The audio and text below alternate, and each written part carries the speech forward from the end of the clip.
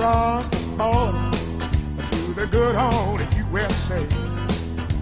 Man said, where you come from, boy, how long you gonna stay? I said, I'm from the Six Nations and Reserve, don't know when I'm coming back. He said, I'll have to see your Indian car. I said, why don't you tell me, Jack? Where's your white man's car? Prove to me that you ain't black. Where's your white man's car? Yes, sir, please get off my back. I don't have no bow and arrow. That don't mean I want attack.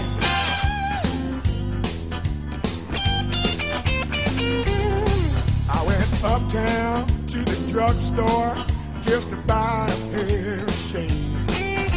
The man behind the counter said that'll be $15.98. I said, I don't have to pay no tax on that. He said, oh, not one of you again. I'll have to see your Indian car. I said, why don't you tell me, friend? Where's your white man's car? Prove to me that you ain't black. Where's your white man's car? Yes, sir, please get off my back. I don't have no bow and arrow, but that don't mean I want attack. Come on.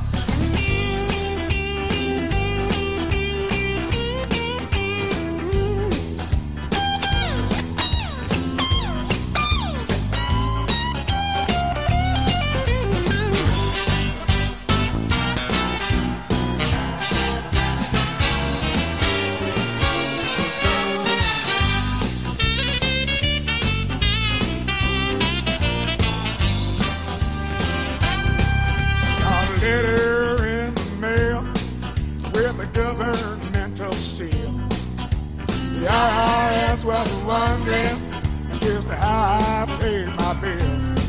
Said we ever seen no tax return from you in 20 years. We'll have to see your Indian card or throw your ass in jail.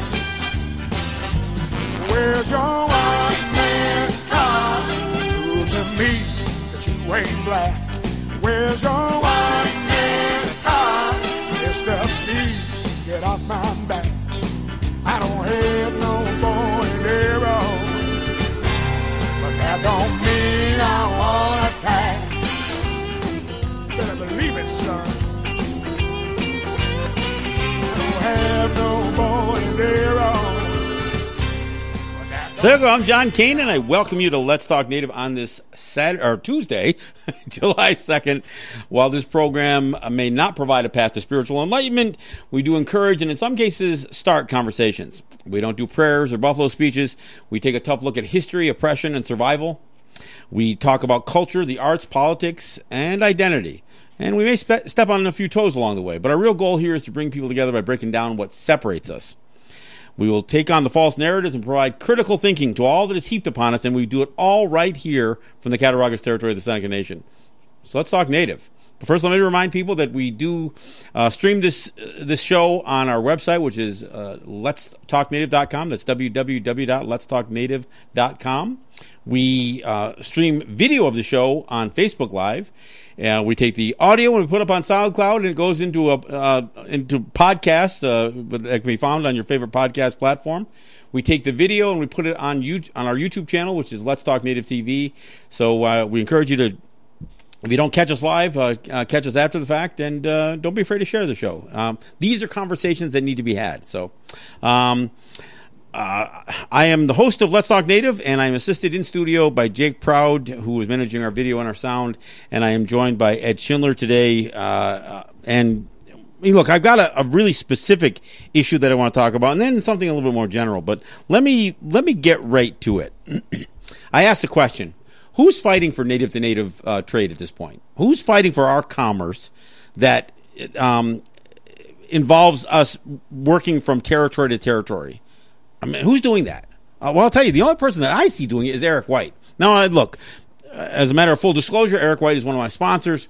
But even before he was a sponsor, I mean, Eric is one of those guys that, look, I realize that some people, can love him or hate him, but one of the things that he's a tobacco wholesaler, first off.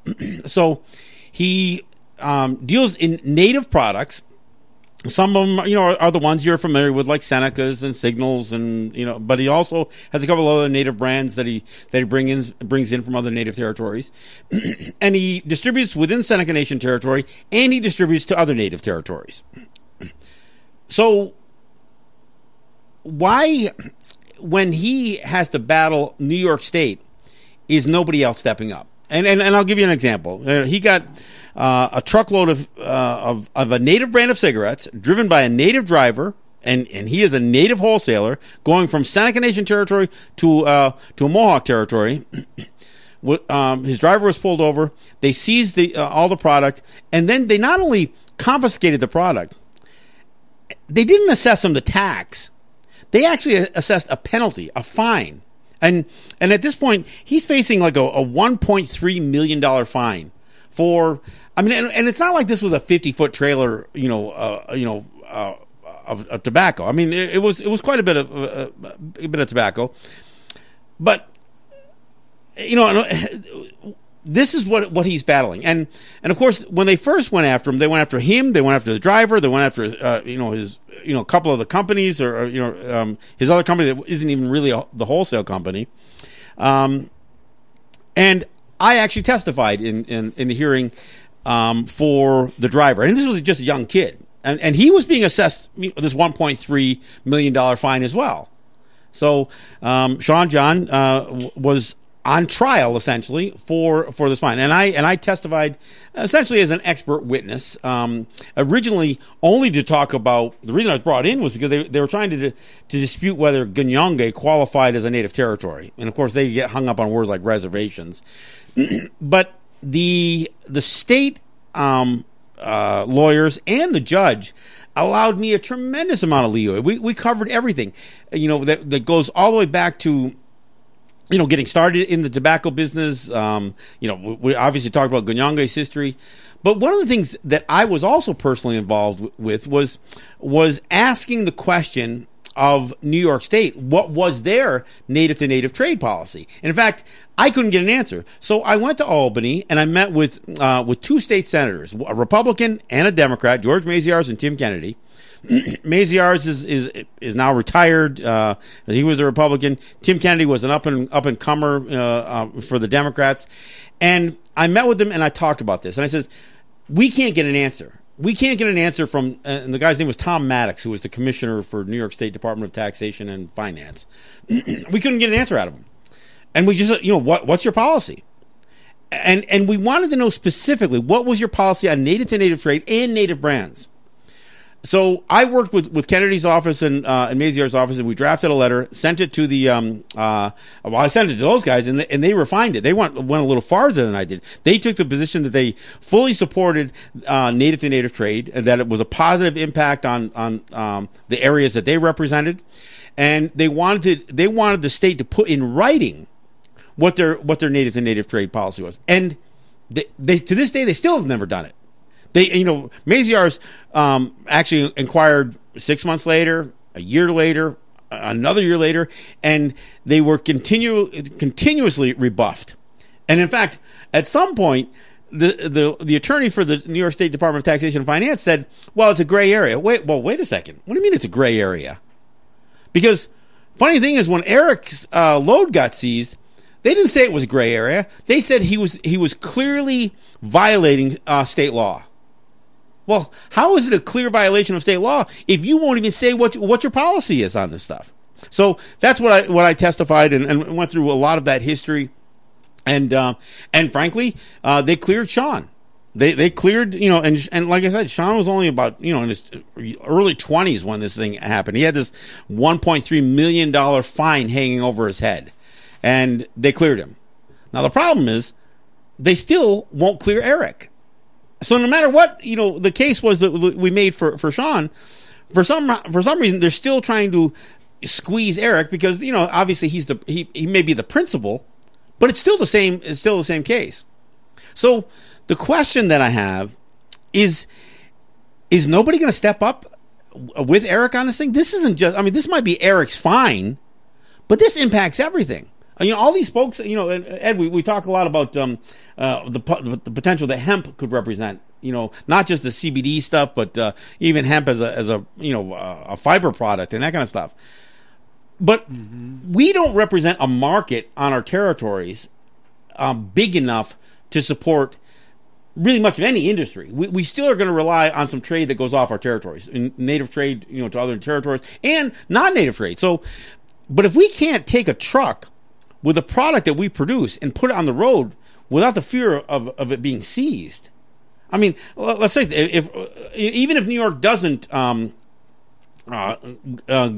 legalize marijuana, for instance, and some of the CBD products and the hemp products, if a grower here with a Seneca Nation license decides they want to supply something in Colorado or California or a state that has made it legal, if the state's going to go ahead and seize everything because they feel like they don't have to honor the fact that we are distinct people, because that's what they ignored in the Maziarz and Kennedy letter. That's what Andrew Cuomo and Thomas Maddox ignored. They did not want to offer any distinction for Native people.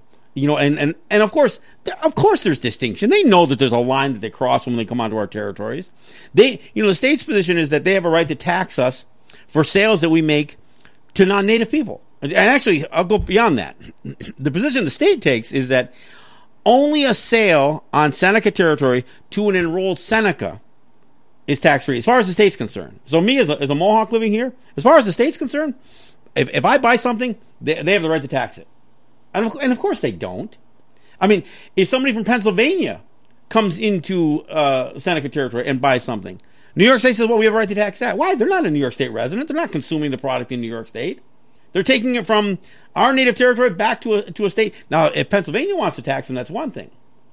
But I can't wrap my head around why, whether this is a personality issue or what's going on, but I can't wrap my head around why it is that there aren't people beating a path to Eric's door to say, no, we're with you, man. We're with you on what you're doing here.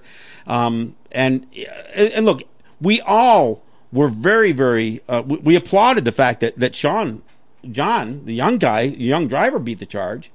But now, we think because Eric, is a successful business person that he can afford to pay the fine? The fine isn't the issue. It's the precedent that gets established. I don't know if you have a thought on this, but this is kind of where I want to have this conversation. Yeah, the important thing to understand is taxation is not based upon who buys it; it's based upon where it's purchased.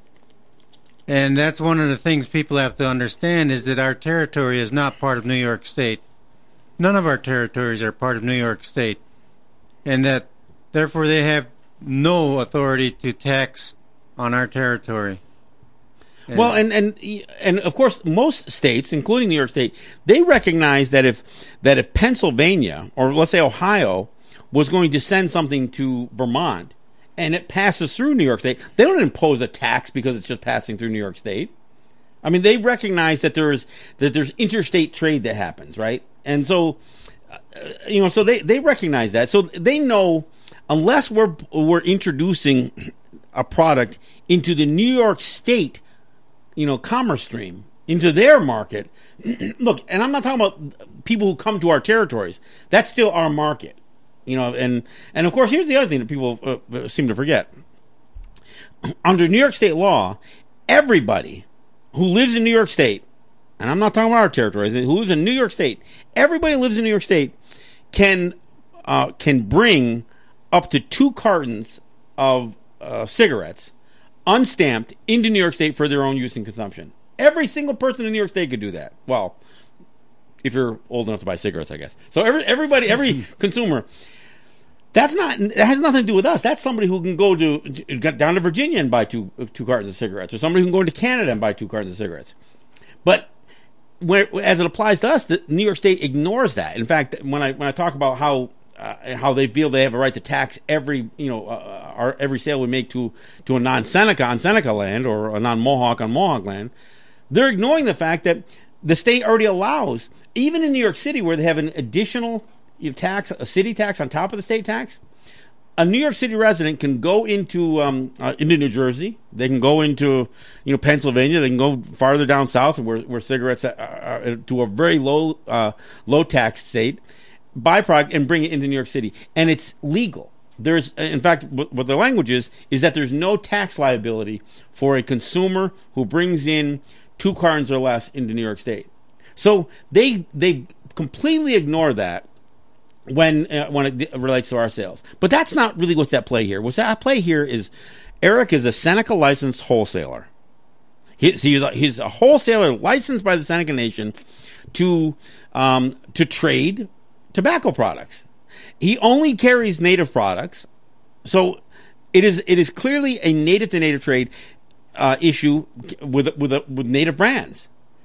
Now, if anybody in the Seneca Nation is saying, well, yeah, but we've never really licensed you to trade with other native territories, what do you mean? You don't prohibit that. And if you think that Eric violated his Seneca Nation wholesale license, then why didn't you take action?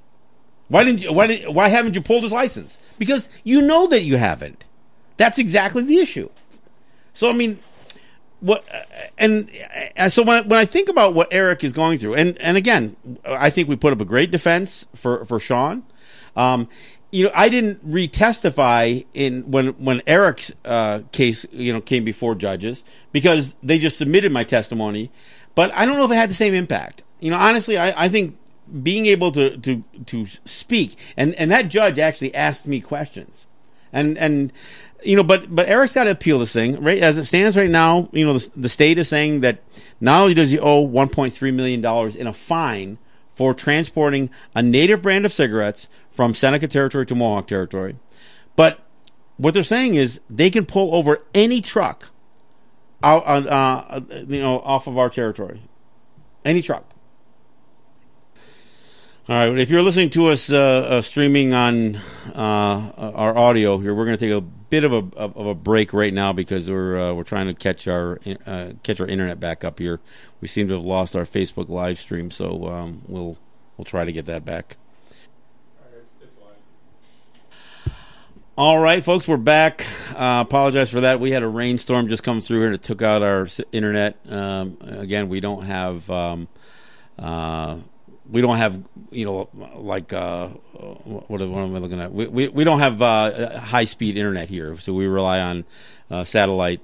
We don't have any, fiber optic cables running through here. So let me try to pick it back up again. We'll patch this thing together and when we post it up later on. But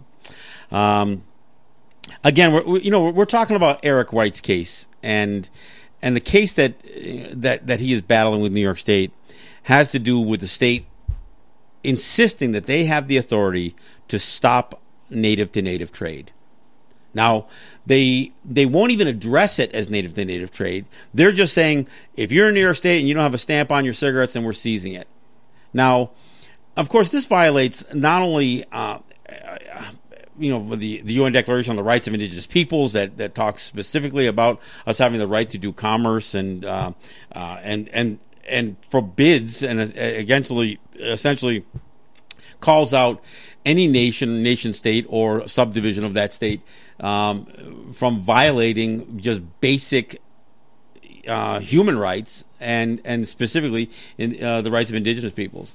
But this goes well beyond all that. Look, New York State has been fighting us on tobacco and fuel and a whole bunch of other things for many, many years. There's a old case called the Atia case where when the state was first trying to impose their tax and their tax stamps upon us, a New York State wholesaler who they fought the state's attempt to do that, and the way they fought it was they went and applied and received a federal Indian trader's license from the Interior Department, and they made the case that their federal Indian trader's license superseded state law. Their ability to trade with Native people was not bound by state law.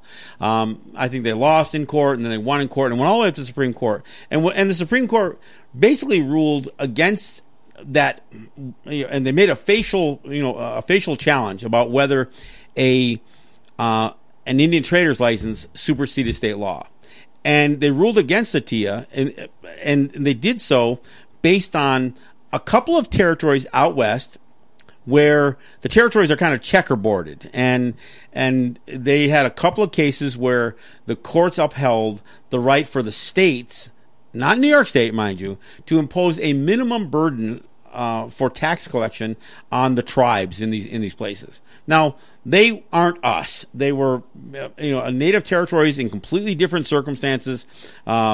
Their lands were held in trust by the federal government. They were not lands that they held original title to, like we do on our territories. None of that stuff. So it was a different situation. But in the Atiyeh case, it's worth noting that in the opinion written on that case, the Supreme Court justice, I don't remember which one wrote this opinion, but what he said was the idea of taxing a product that we merely brought onto our territories from the non-native commerce stream to sell to non-native people for tax avoidance was, that stood on markedly different ground, and that's the word they use, than a product that we add value to, that we manufacture ourselves, that we have a role in not only bringing to market, but bringing into existence. So, what the opinion clearly established was there was a distinction between us dealing in native to native products, dealing with native brands, and that was the justice. That's why I reached out and worked with Senator Kennedy and Senator Maziarz to ask the question, because there is a valid question that needs to be asked about. Because even and that Atiyeh case, by the way, is New York State in federal court against the Atiyeh brothers. I mean, this is a state taxation and finance. This is their case.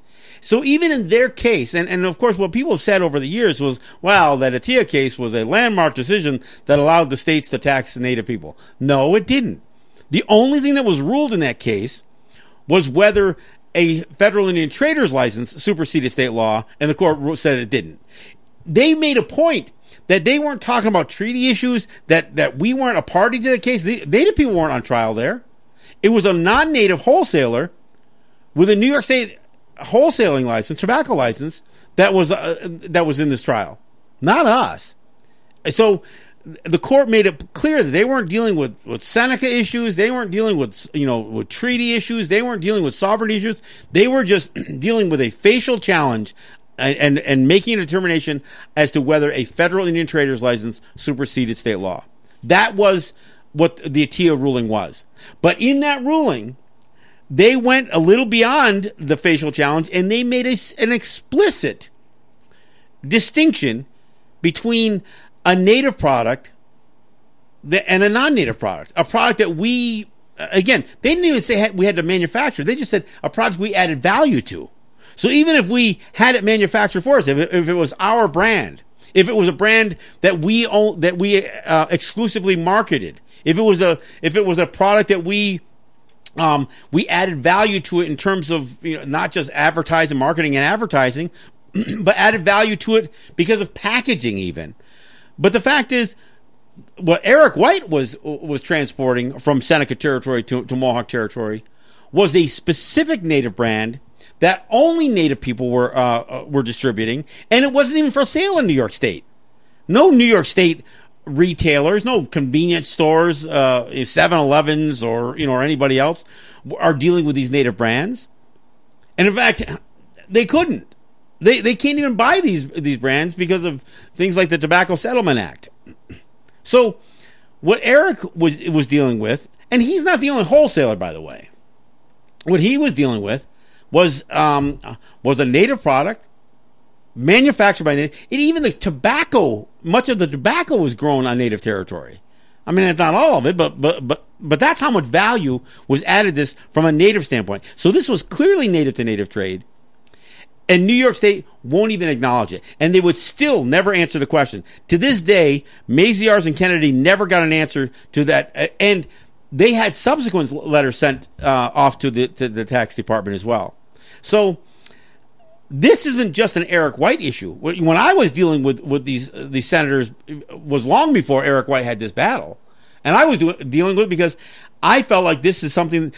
This was on the heels of New York State no longer allowing its New York State tobacco wholesalers to even sell its product without a stamp on it. So we were already positioning ourselves to deal with native brands, but it still remained this question mark because we didn't know what the state was going to do. After I worked with Maziarz and Kennedy to do that letter, the State Department of Taxation and Finance had an interdepartment memo that I actually got from the New York Post, by the way, that it was called the Do Not Seize memo. This memo laid out specifically what New York State taxing authorities, and right down to the state police or local authorities, what the tax department was recommending that they seize and what they didn't seize. What they're saying is if you see a carton of a truckload of Marlboros, seize it. But they made it very clear: if it's a native brand, do not seize. That's the do not seize memo. And you know what? Eric and others made sure that the Maziarz and Kennedy letter was on the truck, and the do not seize letter was on truck. They had a full bill of lading for everything that they had. So this isn't smuggling. This is just native to native trade that New York State refuses to acknowledge. Now, the reason I think this is such an important issue is because it's going to affect everything else. Every type of commerce that we want to carve out that is ours, that is distinctly ours, that operates under a native license or that we do. I mean, again, hemp comes to mind, but not just hemp. Anything that we do that doesn't have us totally complicit or compliant, I guess, with state regs makes us vulnerable to the state. And for those people who say, well, that's why we need to have stamps on our product. Well, they don't recognize that. I mean, that's as silly as those people who claim that they're dual citizens. Oh, I'm a Seneca citizen and I'm an American citizen. Well, that'd be fine, except for the United States doesn't recognize that Seneca citizenship, and that is what's apparent in this situation, because they aren't recognizing us as distinct at all. I mean, they used to say once you step off your territory, you're just another white man. Essentially, is what they said. But they have actually tried to encroach even farther onto our territories. And like I said earlier, they believe that they get that they have the right to tax us for anything that we sell to a non-native, or if you're in Seneca territory, to a non-Seneca. I mean, that's how crazy the state's thinking is on this thing. And of course, it's not supported by any law. They have nothing that gives them that kind of support. Just their general New York State laws as it applies to, the regulation of tobacco. But they won't make any, there's no distinction that the state is willing to make about our territories and about our right to do native to native trade. Even if it is completely exclusive of the native or the New York State commerce stream. And again, part of the thing that I can't get past, Ed, is that their commerce flows through our territory. They have rail that flows through. And their commerce flows through our territory, completely unfettered access to our territory. The New York State Thruway, Interstate 86, Route 20, Route 5, Route 438, all of these highways that go through our territory, that we allowed them to put through our lands, they run their commerce through. We don't get any reports. There's certainly no revenue, but that crosses through our territory completely. And you know what? That's not a terrible thing if they gave us the same respect, but they don't. They also have the power lines as well as the gas lines. Yep, power lines. And they do not have high-speed internet going through our territories. No, they don't. But take a look at it. If you're getting electric from the power lines, you pay tax. So it's really important. If they're going to charge tax for us going through their territory, then the Seneca Nation ought to consider whether or not they should pay tax to the Seneca Nation for going through our territory. Well, and that'd be fine, but at this point, we can't even get the Seneca Nation to bat an eyelash on this thing. Right. We're going to have to... That's where you said precedent has to be realized and taken a look at.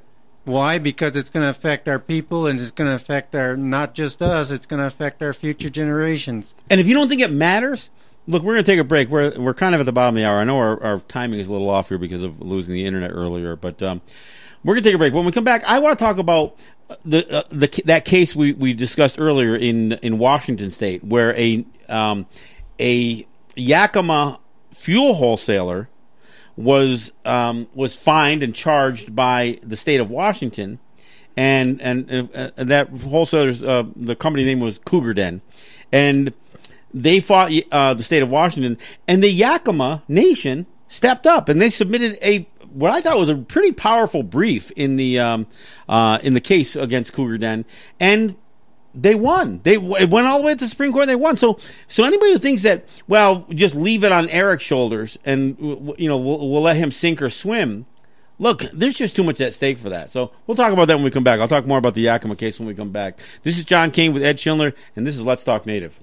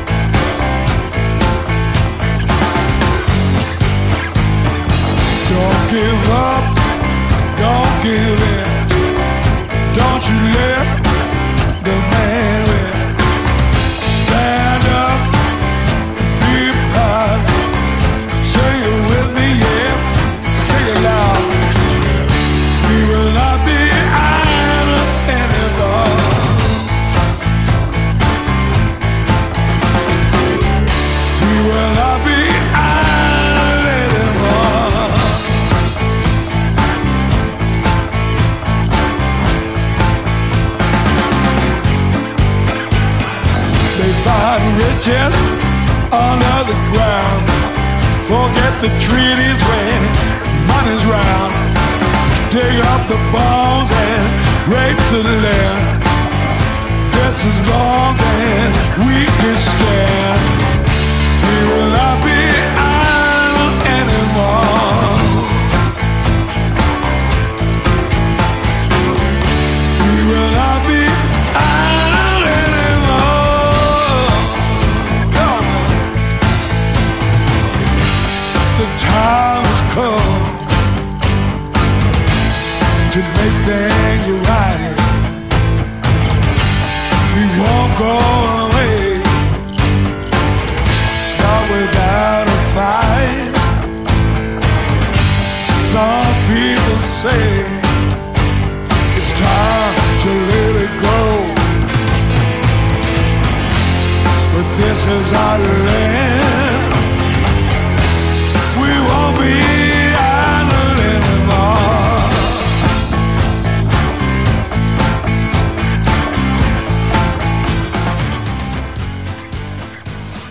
All right, thanks for coming back. This is John Kane. I've got Ed Schindler in studio. I want to thank our sponsors. Let's Talk Native is sponsored by Ross and Holly John and the RJE family of businesses, Eric White and ERW Enterprises, and his tobacco wholesaler as well. And if, I've got another sponsor that chooses to remain nameless, so we'll keep it at that.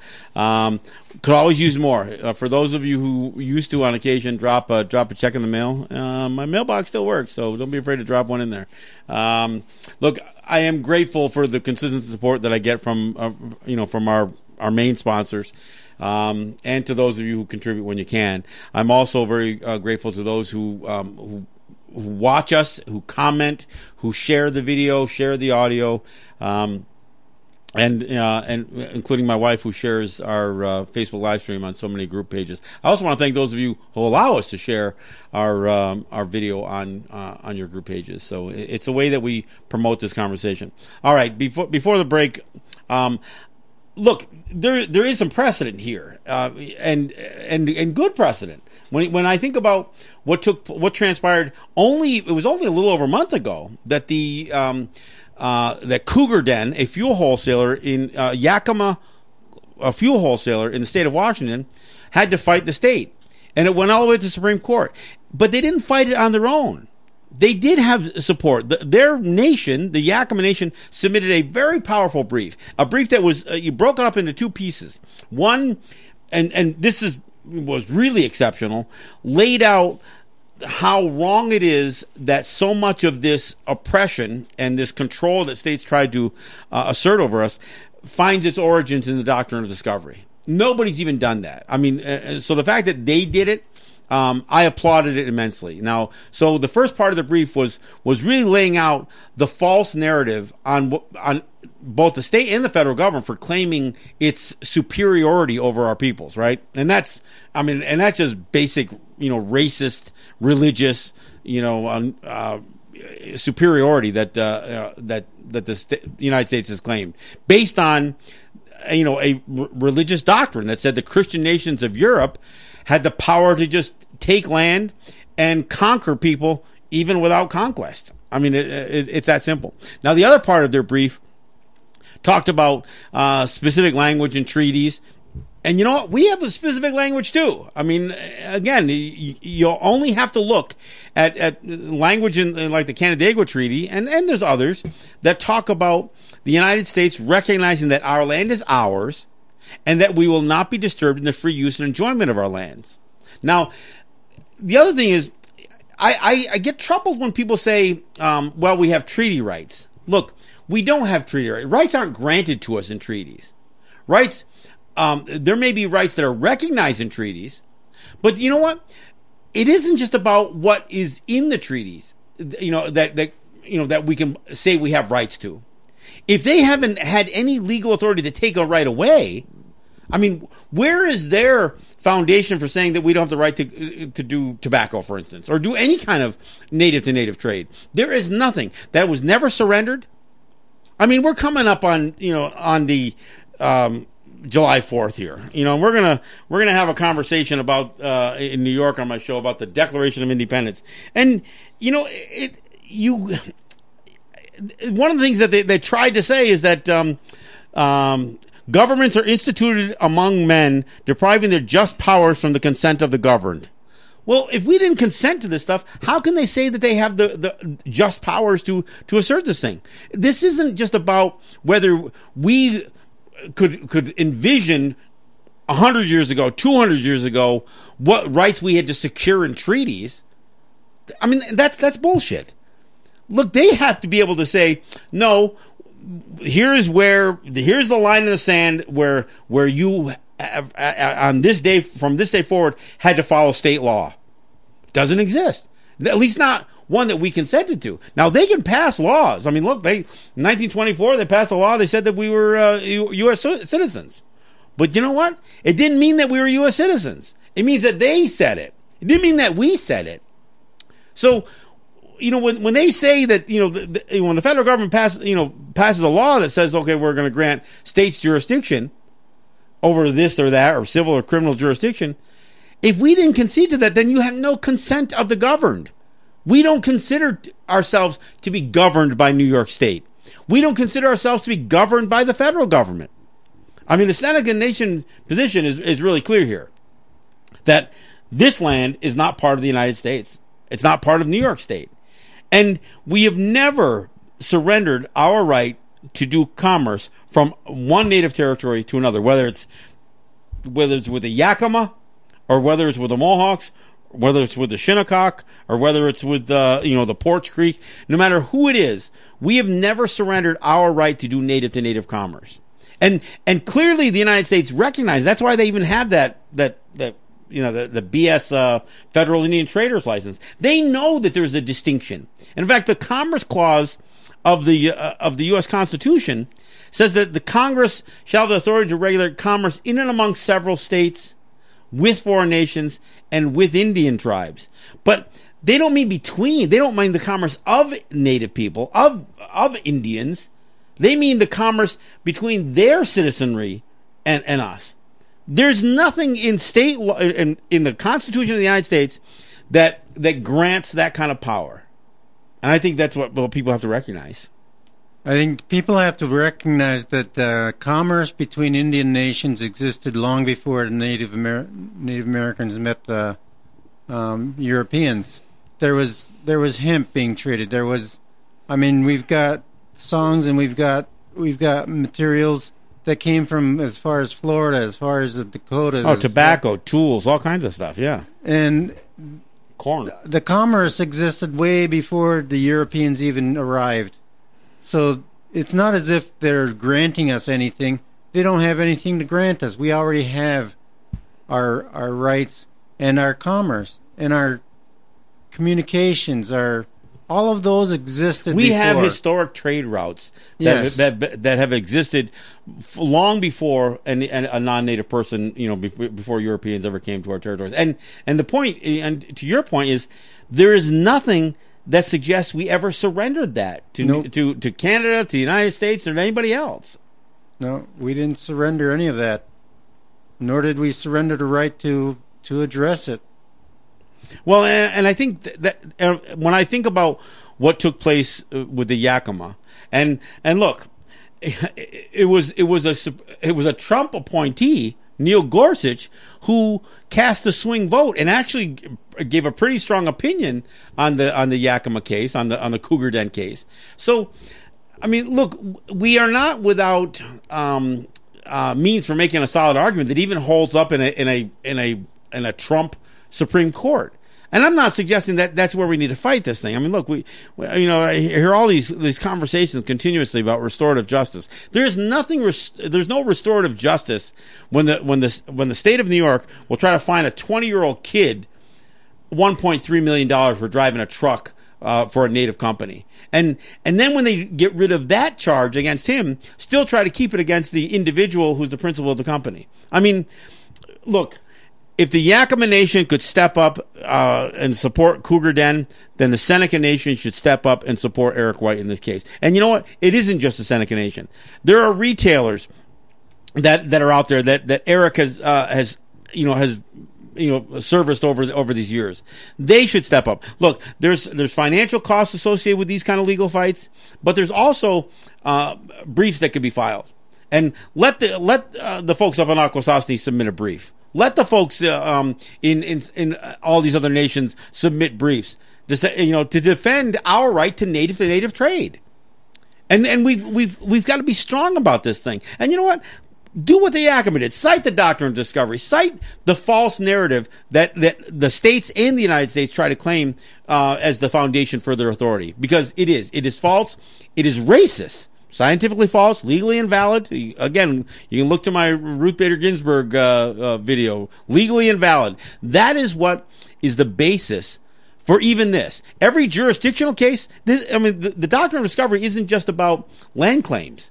It's not just about land title. It is about the United States and the individual states asserting that somehow we have been conquered by them. I mean, if you go back to Johnson v. McIntosh, Justice Marshall literally said that discovery of an inhabited country, of an inhabited land, was the same as conquering those people. I mean, that's what the justice said, and that's not true. That's not. I mean, he called it he said, however extravagant the pretension of making that statement is, that's not an extravagant pretension. It's a lie. It's not just absurd. It's a lie. You can't equate somebody, just happening upon a group of people with saying, okay, now I've conquered you. I mean, that's literally what the United States Supreme Court ruled in Johnson v. McIntosh, and that's the foundation for everything that every individual state, whether it's Washington State or New York State, and what the federal government's doing to our people. I don't know. I mean, this is what I find, so frustrating. And look, here's the risk when people just sit back and let one individual fight this. Because look, if Eric loses this thing, how many people are going to say, "Oh, see, well, you did it wrong"? Well, then help. Then help him do it right. Let the Seneca Nation step up. If you've got a thought on how we need to push back on the state, don't just sit there and this goes back to the stirring the ashes thing, right? Yes. We talked about it in the last show. If you know what the issue is and you sit back and remain quiet, and then when the issue doesn't turn out well, say, "Well, I never agreed with the way that he was doing." Then where the hell was your voice when it mattered? And Seneca Nation, if you're going to sit there and say that Eric didn't have the right to conduct commerce with another native territory, then you better do it, because you better make it very clear, because Rob Porter tried to do that once. Rob Porter tried to, and I'll tell you, he really pissed off a lot of people. He tried to say that Seneca wholesalers couldn't trade with non-federally recognized tribes. And I'll tell you, you know what? You know how the folks down in Long Island responded? They said, "Oh, so is Rob Porter just calling us a bunch of half-breeds and niggers?" That's literally what came out of Harry Wallace's mouth, because he was pissed. Because since when should we allow the federal government to determine for us who is a legitimate native person or not? I mean, and I'll tell you, so anybody will make the claim that somehow Eric shouldn't have been conducting commerce off territory. Everybody knows that's what wholesalers have been doing. I mean, look, there's manufacturers, guys like Gary Sandin, Heron Cigarettes. I mean, there's some that are produced right here in Seneca territory. Are you going to suggest that the state can tell you can only sell that product in Seneca territory? That you can't conduct commerce from one native territory to another? How do we develop a brand and branding and develop our own brands if we can't market it to other native territories? And again, I got to go back to the hemp issue. We can't put in, acres, of hemp for fiber, or build greenhouses for controlled growth of hemp for CBD oils or anything else, and only market it here. If we're going to use a Seneca Nation license, something that's going to be distinct from New York State, then if we try to enter any kind of state commerce stream or even the commerce stream of another native territory, this precedent that the state is establishing in this Eric White case will kill hemp, kill CBD, it'll kill legalized marijuana, it'll kill everything that we try to do that represents any kind of distinction for our commerce here on our native territory that expects to do any kind of commerce native to native, or crossing a state line to another native territory. That's what's at stake here.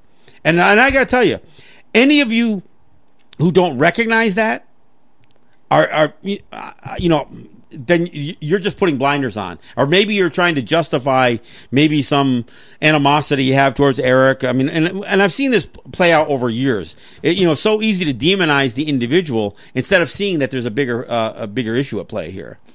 This stuff matters. And I'll tell you, one of the other points I wanted to talk about more generally, Ed, was we can't turn this into a competition over who is doing it right and who is doing it wrong, or who is more Indianer than the other.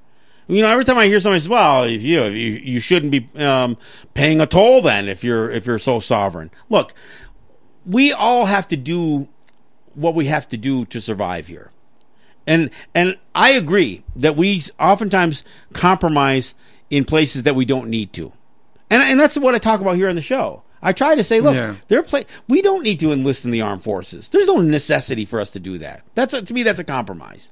And there are things that we don't need to do. And we should find solutions within our territory so we don't use the outside. That's that whole decolonization, mantra that I try to talk about. But not everybody can avoid paying a state tax. Not everybody can avoid paying a federal tax. Some places you can more easily than others. And in every place that we can avoid paying state or federal taxes, we should avoid paying state and federal taxes. Some people are going to be able to draw a much firmer line in the sand and say, "Hell no, I will not pay any federal income tax." Well, then let's stand with each other and let's help that person make that case. Because once we can establish that precedent, then none of us pay federal income tax. As it is, none of us pay state income tax if we live here on native territories. I mean, so clearly the state recognizes that, and yet we get into this whole battle that they're going to ignore that there's any distinction when it comes to native to native trade. But we can't keep throwing each other under a bus. Look, my hat goes off to somebody like Will Perry who drives through the tolls and say, "No, I'm not paying your toll." I'll send and sends a letter saying that he's not going to pay tolls. I applaud him. Is everybody going to do that? No. Look, I cringe at the notion that people go out and get a U.S. passport to make it easier to travel into Canada and back. We shouldn't do that. But you know what? Where the hell is the Seneca Nation or any of these other nations in terms of fighting for our right to create our own travel documents? And I'm not talking about the enhanced tribal card either. That's not our travel document. That's one of theirs.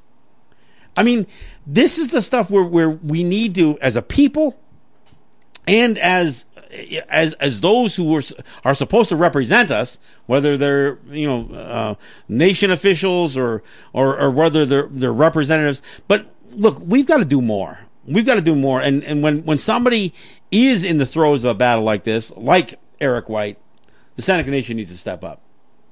Yeah. And I think it's really got to be important for people to understand that it's not who makes a purchase, it's where they make the purchase. So it doesn't matter whether they're Seneca or not. They don't have to pay taxes on Seneca territory unless the Seneca Nation passes that part of the Constitution. They have a tax code. But one of the things, and this is even when we battle the state over this revenue sharing stuff. Look, almost no native territories have adopted fully the tax scenario that states and federal government and the federal government have adopted. We don't. That it's actually for many people find that to be too far away from their culture. To the idea of, in fact, even the United States had to kind of change and alter laws to do the kind. It used to be against the Constitution to have a tax unless it was apportioned properly. I mean, sales tax, income tax wasn't something that was legal in the United States. They didn't pass that until 1913. And even when they passed that, if you read the statute, it makes it sound like it's voluntary. Voluntary my ass. I mean, they lock people up for what they do? They don't actually lock you up, by the way, for not paying taxes. They lock you up for committing fraud in how you report that stuff, which is, that's kind of how they get you on this stuff. But we do not have to submit to their regulatory systems that are out there.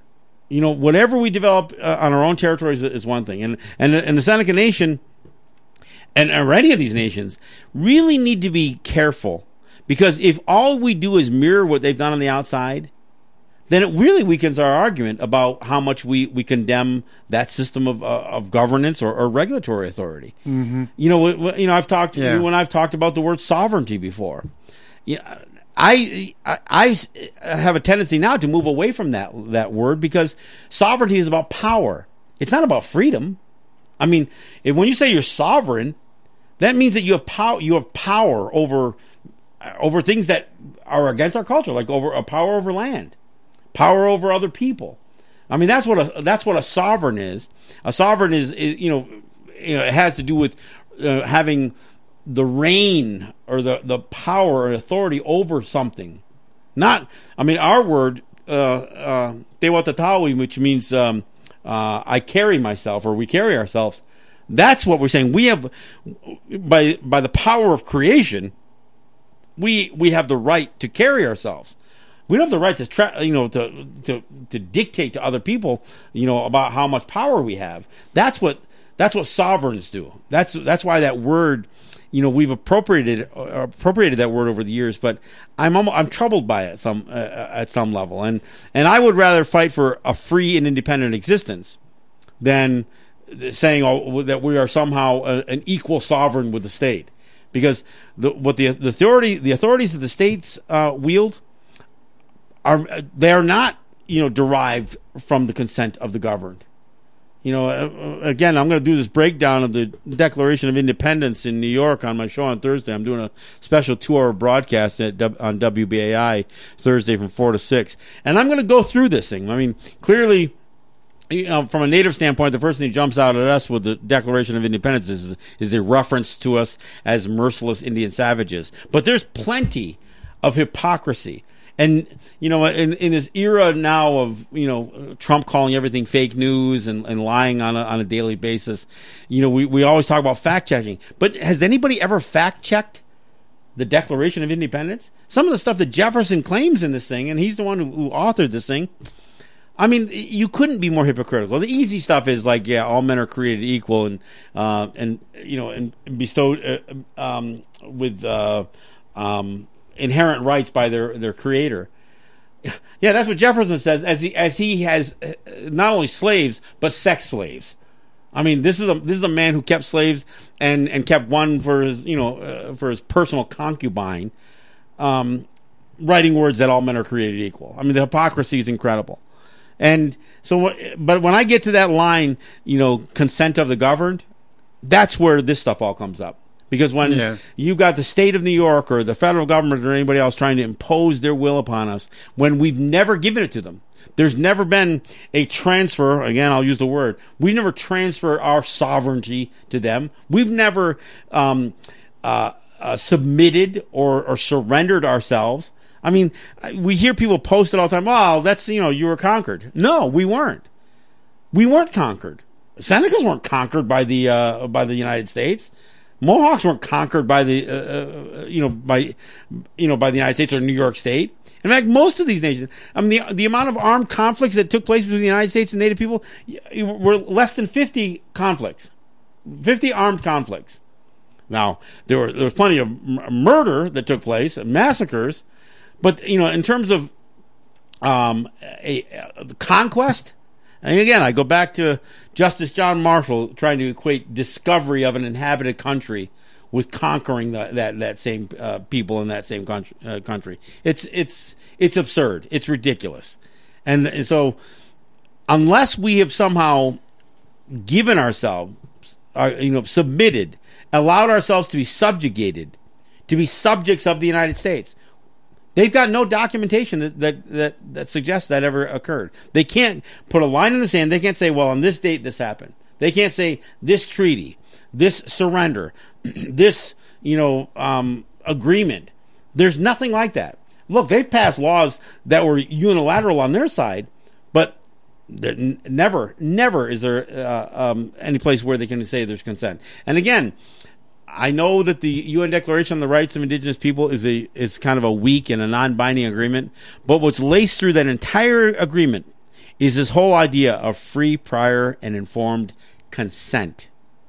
Not just consultation, not just notifying us that, by the way, we're not going to let you do this anymore. No, the idea that we have consented to some change in our relationship, or consented to to granting authority to them over us. Never happened.